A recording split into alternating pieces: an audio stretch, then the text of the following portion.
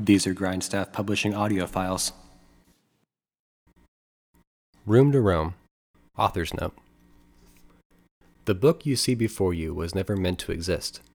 In fact, it is a culmination, a kind of snowball, of seemingly independent events which turned a pile of notes and photographs from a trip I had taken what was then a year ago and became a pushing of there's more. When I came back from Europe in the winter of 2015, I had a blog which I was posting everything onto. The blog would get read by mostly friends and family. Sometimes a world map of readers would illuminate a country like Italy or Iceland depending upon the topic of discussion.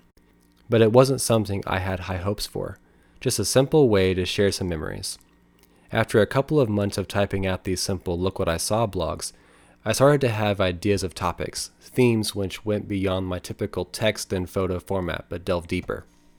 The post which got me fired up was Solo Women Travelers, a longer opinion piece about the misconceptions I had before the trip and how they were shattered the minute I stepped foot on European soil. I did some minor editing, clicked publish, then went about my day. Coming back to the blog 2 hours later, I was astonished to see quite a few people had subscribed to my blog and even more had commented. Women from different parts of the world, maybe 5 of them, had read the piece and took their time to write out their opinions of what I had written. I was floored. As soon as I thanked them all and wrote back to their comments, I set out to write more complex stories regarding the amazing trip I had undertaken and the transformative effect it had had on me. By the end of that week, I had a dozen blog titles I wanted to write. I felt like I was onto something. I began to take notes, relive the moments which moved me, and wrote at a frantic pace. Soon I had around 10 blog posts, each a couple thousand words in length, but felt like I was missing something with the photographs I had taken. Granted, each blog contained a few photos to help anchor the story, but they were unedited and there were still literally thousands more on my external hard drive. They weren't frivolous photos, but good, well thought out photos taken on a nice camera, which I had bought specifically for the trip, in anticipation of a life-altering expedition.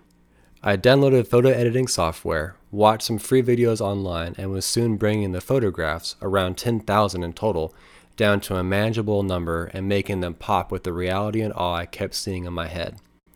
I worked on the editing process for the better part of 3 months, learning as I went and gaining experience as time pressed on.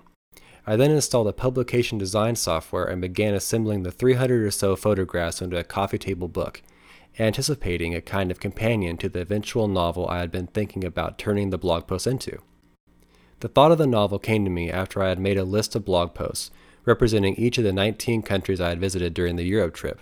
It seemed silly to use a blog as a kind of disjointed book, when I could compile the stories into a coherent narrative and hopefully guide the reader through the experiences which, I thought, helped me grow as a person. And now, after 2 years, countless rewrites, editing, learning graphic design, a marriage, the birth of one baby and a second one on the way is now in front of you. It has been a dream of mine since I was a small child to be an author. That time has finally come.